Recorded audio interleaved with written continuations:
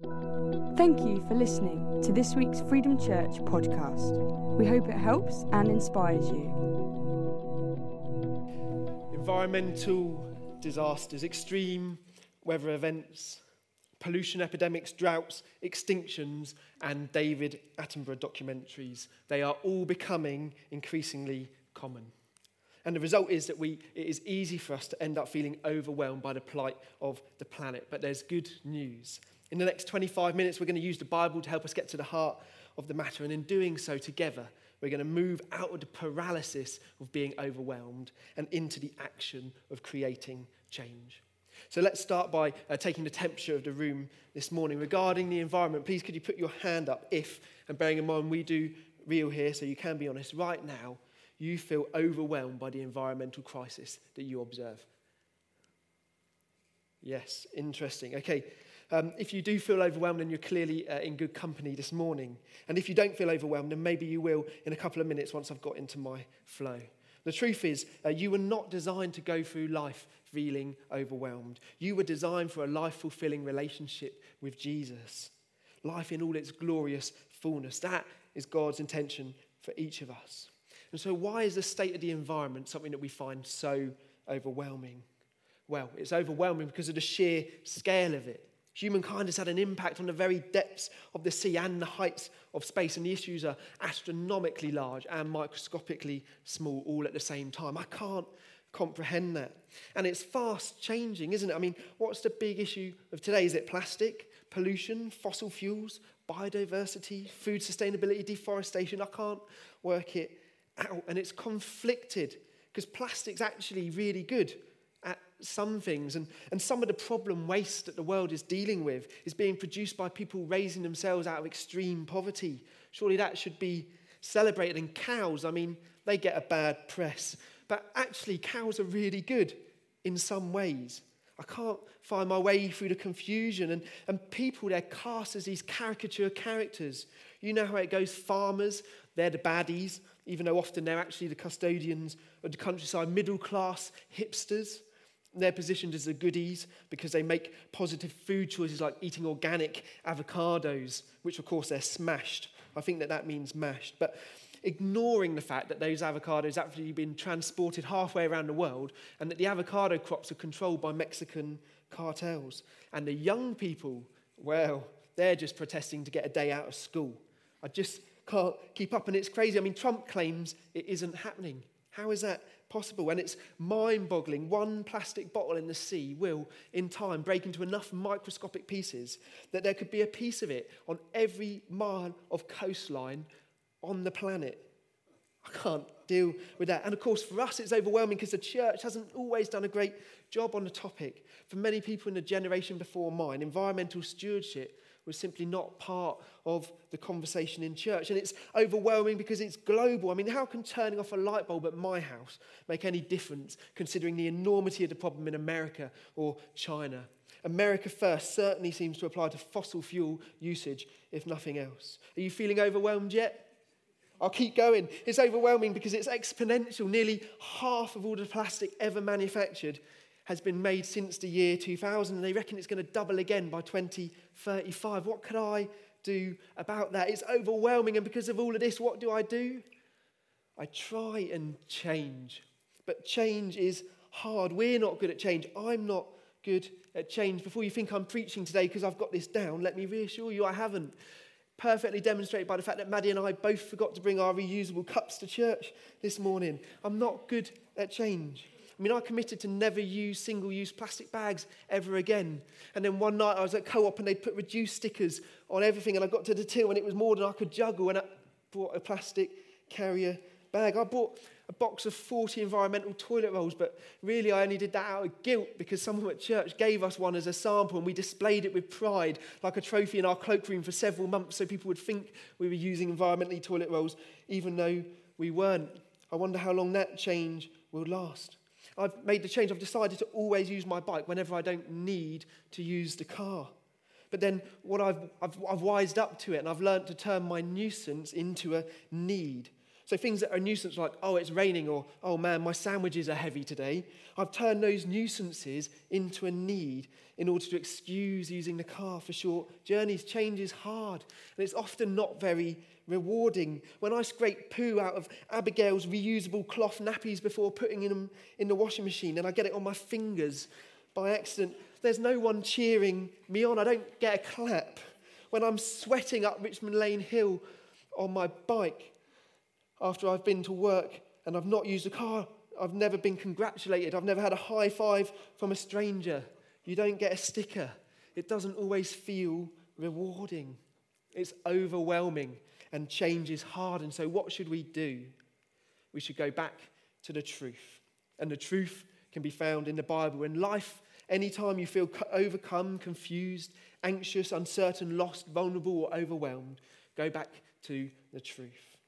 So let's start with 4 environmental truths about the nature of nature as revealed through the Bible. Truth number 1, God created it. This fact is so important that people with a short attention span can discover it by only reading the first verse of the Bible. Genesis 1 verse 1 says this: in the beginning, God created the heavens and the earth. And right at the start of John, it says, talking of Jesus, through him all things were made. Without him nothing was made. When it comes to the planet, the environment, this world that we inhabit, God created it. What's the best thing you've ever created? Was it a beautiful painting? A stunningly designed and landscaped garden? A top quality lasagna? I don't know, have you ever written a poem or composed a symphony? And then what emotions do you feel when you think back about what you have created? Because whatever it is you feel, I imagine it's not a patch on the care that God feels for the things he created. God created it and declared over it that it was good. I feel so upset when I read Psalm 95. I love that God created everything, but I hate what we've done to it. Psalm 95 says, in his hands are the depths of the earth, which mankind's ravaged and mined for fossil fuels. And it says that the mountain peaks belong to him. Yet even the summit of Everest has discarded oxygen cylinders and human excrement on it. And it says that the sea is his, for he made it. That's the sea that we pillage of fish and fill with plastics and where the coral dies. He created all of it. And he cares for it like you care for your greatest creation. And it seems logical to me that if God cares about the lilies and the sparrows, that he also cares about the polar bears and the plankton, the turtles and the tigers. And when God created it, part of it was you, and part of it was me. God made us in his image. We're therefore creative beings made in the image of God. If today you've never been to church before or never heard anything of the Bible before, then can I encourage you, please just tune out here and spend the rest of this morning pondering the fact that you were created on purpose, for a purpose, by God, who's therefore your biggest fan. He knows you intimately. He knitted you together. He wants to set you free and show you how to stay free. Ponder that. But for everyone else, we all have the thread of creation running through our being. I believe that the love that God feels for his creation is available for us all to tap into. God, would you give us a glimpse of the love that you feel for this earth? The nature of nature, fact 1, God created it. Fact 2, God is revealed through it. I love this verse. Romans 1 verse 20 says this: for since the creation of the world, God's invisible qualities, his eternal power and his divine nature, have been clearly seen, being understood from what has been made, so that people are without excuse. Isn't that amazing? God's invisible qualities have been clearly seen. God is revealed through creation. Psalm 19 verse 1 says it like this: the heavens declare the glory of God. The skies proclaim the work of his hands. Just like the painting reveals something of the painter and the pot, something of the potter, and the song, something of the singer, so creation is revealing the creator. Generally, the church has been pretty good at teaching that God reveals himself to us through prayer and through worship and through serving and through study of his word. But the church hasn't always been so good at teaching that God also reveals himself through the things he created. And the amazing thing is, the more closely you look at creation, the more you see about the creator. When you look at creation more closely, you see that God is a God of both perfect order and perfect chaos, straight lines and curves. He works with incredible detail. He's so beyond our comprehension that everything he created is perfectly balanced, intimately interconnected, and working in seamless harmony. He created nature with this ability to fix itself. Look at the fact that a hole in the ozone layer is getting smaller and that habitats that have been destroyed can still come back to life. The closer you look, the more you realize that God loves diversity. He created endless colors, ever-changing weather and climate patterns, and a raft of crazy species like these. Look here.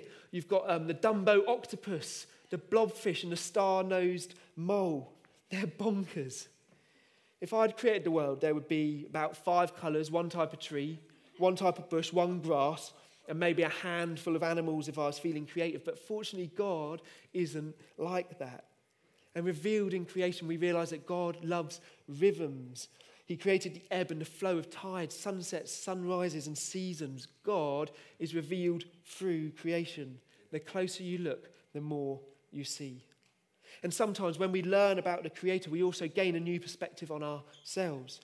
Psalm 8 says, "O Lord, our Lord, how majestic is your name in all the earth. You've set your glory above the heavens. When I consider the heavens, the work of your fingers, the moon and the stars, which you've set in place, what is man that you are mindful of him?" That is a new perspective.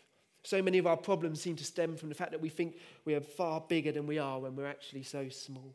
And being small doesn't mean that God isn't interested in us. It just means it's even more incredible that God is interested in us. So can I ask you, when was the last time you learned something about God revealed through his creation? When was the last time you really engaged with the beauty and wonder of creation? Research shows that not connecting with nature can make you ill, and it's bad for your mental health. And I'm not suggesting here that you need to spend a month fasting and yodeling from the top of a mountain sitting in just your pants, but maybe we could all just cycle more, so that we notice the seasons change and hear the birds sing and see the flowers in the hedgerows. Or maybe you could spend some time looking at the stars. Newsflash, did you know you don't have to stop looking at the stars just when you stop being young? Maddie and I, as teenagers, spent hours looking at the stars, and it always had a profound impact on me. In fact, when we were talking about it this week, Maddie said, and this is a quote, "That's what first got me thinking about God, the diversity, the complexity, the intricacy, and the beauty of creation." God revealed himself to Maddie through his creation to such an extent that she discovered a life-fulfilling relationship with Jesus. And did you know, statistically, if you lay on your back in the UK on a clear night and intentionally stargaze for 10 minutes, you'll see a shooting star? When was the last time you saw a shooting star? People often talk, don't they, about how close they feel to God in nature. But the flip side is also true. When we lose touch with creation, we can lose touch with God. When everything we look at is ugly, it can be hard to believe in a beautiful creator. You'll never care for something that you don't love. So maybe today is a reminder that you need to fall in love with creation again. God, would you reveal to me again, yourself to me again, through the wonder of your creation? The nature of nature, fact 2, God is revealed through it. Let's get those creatures off the screen and move on to fact 3. God is worshipped by it. Our egocentric worldview, I presume, presumes that we are the only beings capable of worshipping God. In our self-centeredness, we're prone to thinking that only humans have the capacity to worship the Creator. But the Bible makes it quite clear that all of nature, animal, vegetable, and mineral, was created for the worship of God. And we see this throughout the Bible. In Revelation chapter 5, in the vision, it says, "I heard every creature in heaven and on earth and under the earth and on the sea, and all that is in them, saying, worship to him who sits on the throne and to the Lamb, blessing and honor and glory and might forever and ever." And we see it in the Psalm. Psalm 96 says, "Let the heavens rejoice, let the earth be glad, let the sea resound and all that is in it. Let the fields be jubilant and everything in them. Let all the trees of the forest sing for joy." Or maybe you're familiar with the doxology that says, "Praise God from whom all blessings flow. Praise him, all creatures here below." Yes, that comes from Psalm 148. Well worth a read. And even more so, Jesus, when he was walking on earth, he was told to silence this crowd who were shouting and singing praise to him. And his response to the Pharisees was that he said, "If the crowd keeps quiet, then the stones will cry out." God is worshipped by all of creation. The trees that are being cleared for palm oil plantations are worshipping God. The animals on the brink of extinction are worshipping God. The sea creatures with bellies full of plastic are gargling worship to God. The wild animals being forced from their habitats are worshipping God. God is worshipped by all of creation. God, would you help me to recognize that all of creation is worshipping you? The nature of nature, fact 3, God is worshipped by it. Now, before I get to fact 4, I'd appreciate your help. Could you just shout out some answers to this question? What group, movement, charity, organisation or initiative is at the forefront of environmental progress? Could you shout out some names of some organisations having an impact? Extinction Rebellion, fantastic. Anything else? Friends of the Earth, WWF, yes, great. You could have Greenpeace, you could have Tear Fund, you could have the International Panel on Climate Change. Lots of organisations having a great impact on the earth. But there's one devastating omission. There's a massive movement of people who, when you say save the planet, should spring into your mind. They're bigger than all those other organisations put together. And there are people motivated because they know the Creator. The nature of nature, fact 4, God entrusts us with it. Us, humankind, mankind. Us, the chosen people, the people of God, the church, should be at the forefront of that. Being concerned about the environment is our biblical mandate. Genesis 2 says it like this: the Lord God took the man and put him in the Garden of Eden to work it and keep it. That means to look after it, to take responsibility for it. Earlier, God had said, let us make man in our image and in our likeness, and let them have dominion over the fish of the sea and over the birds of the heavens and over the livestock and over all the earth. We've been given dominion over everything, but dominion which is in the image of God. Dominion in a way that reflects God. Dominion not to dominate or exploit, but to take responsibility for. Psalm 8 says, you have made him ruler over the works of your hands. You've put everything under his feet, all the flocks and herds and the beasts of the field, the birds of the air and the fish of the sea, all that swim the paths of the sea. Just because they're under our feet doesn't mean we can walk all over them. And God entrusts us. He entrusts us to steward creation in such a way that we love our neighbour. And you can't love your neighbour at the same time as forcing them out of their homes due to rising sea levels. And we're instructed to steward creation for justice. Proverbs 29 teaches that the righteous care about justice for the poor. And it's the poor who are the first to suffer from environmental change. The richer you are, the more insulated you are from environmental problems. Justice is a world in which the poor don't have to suffer the consequences of the excesses of the rich. Precious people made in the image of God are being forced from their homes, their livelihoods, and their ways of life due to environmental degradation. The breakdown of the environment which has been primarily entrusted to us. God, would you help me be a good and faithful servant with the planet you've entrusted to me? The nature of nature, fact 4, God entrusts us with it. And so let's just take stock for a moment. The environmental crisis we observe is overwhelming and we find change hard. And so what do? We go back to the truth. And the truth is that the Bible makes it clear that God created it. God is revealed through it. God is worshipped by it. And God entrusts us with it.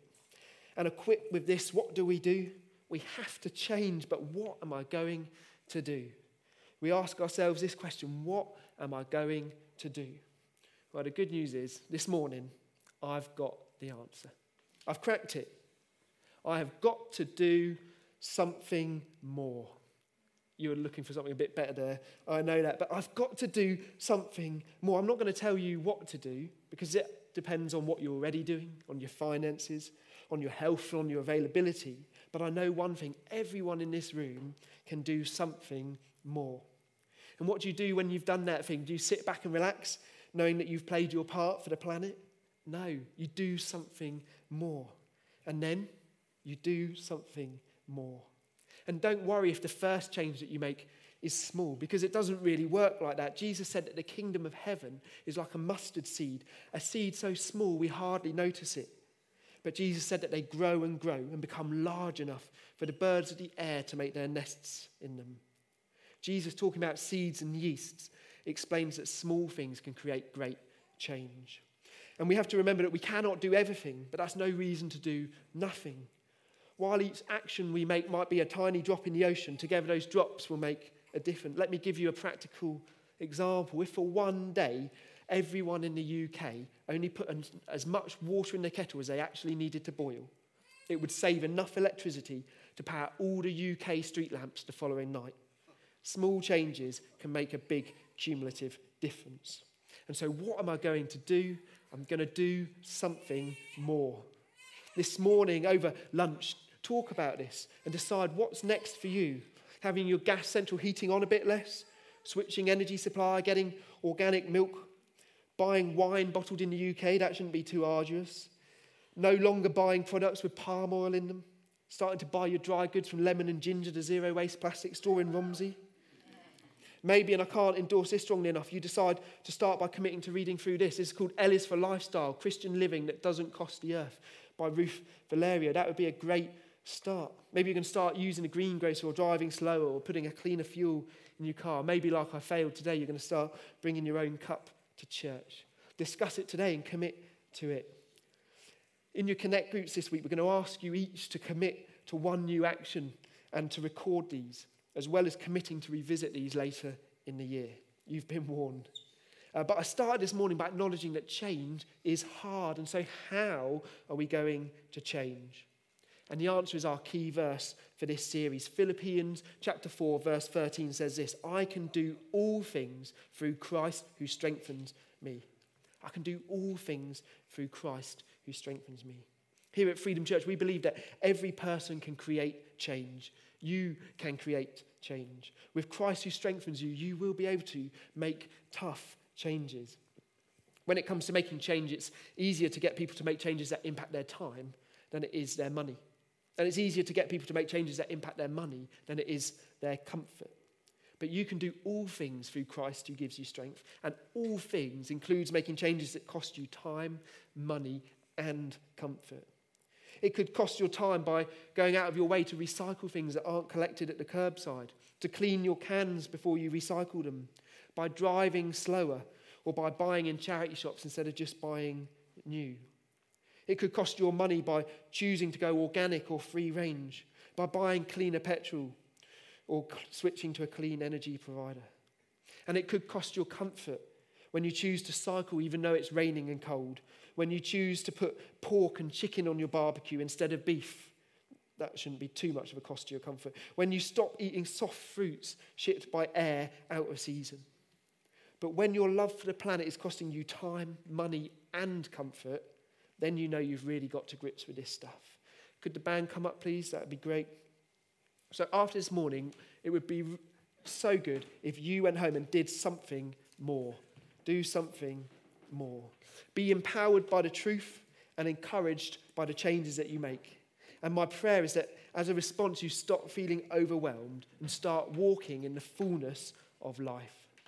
And as the band play, I'd like us just to take a moment to just think quietly about what's the thing that you could do next. What is something more for you? How could you sacrifice your time, money, or comfort to this end? God, would you come right now as we just take a moment and prompt us, inspire us, encourage us, and challenge us into a new change for the sake of your world. Let's just pause for a moment and let God prompt us. Father God, you laid down your life for your friends in the definitive act of love. You gave up your rights for our gain. You endured death so that we might find life.